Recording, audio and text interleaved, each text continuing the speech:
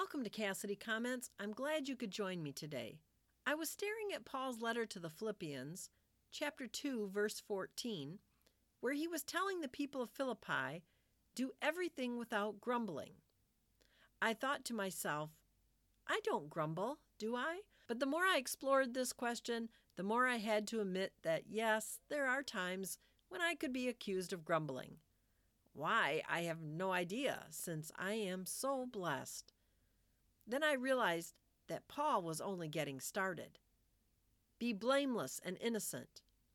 Shine like lights in the world. Hold on to the word of life. Boy, I thought, he sure has high expectations of those people.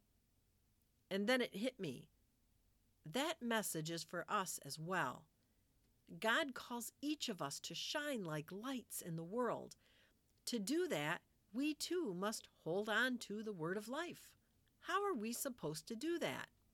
I recall from times when we were camping that the morning after our campfire, it was sometimes possible to inflame the slightest ember that had held its glow through the darkest of nights, stirring it into a roaring fire at the dawn of new day.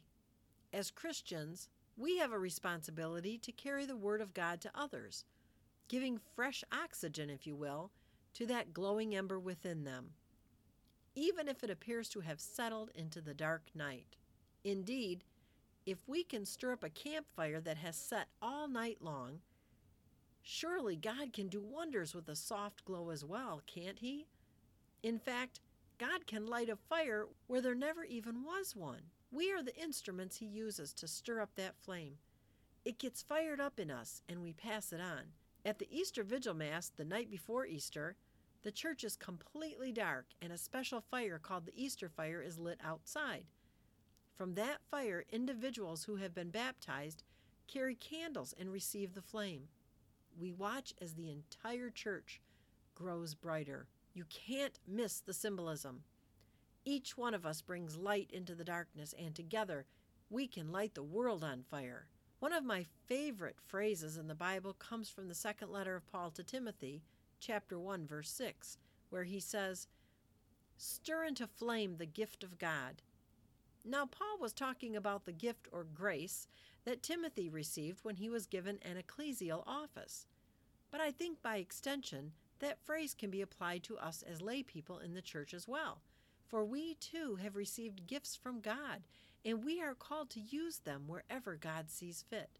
What gifts has God given you, and how will you use them? Bishop Robert Barron, when reflecting on Jesus' entry into Jerusalem, commented that he was being carried by a donkey. Not some noble steed, but the most humble and insignificant of animals. Bishop Barron said that we, like that donkey, humble and small, can likewise carry Jesus. What an image! Your gifts may be humble and seemingly insignificant, but I can assure you that when they are put into service, they are elevated and can accomplish great things in the name of Jesus.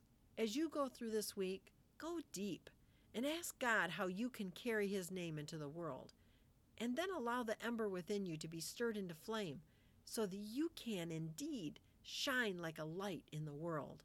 I'm Janet Cassidy, and you have been listening to Cassidy Comments. I invite you to visit me at janetcassidy.com. I hope you have a blessed day in God's Word.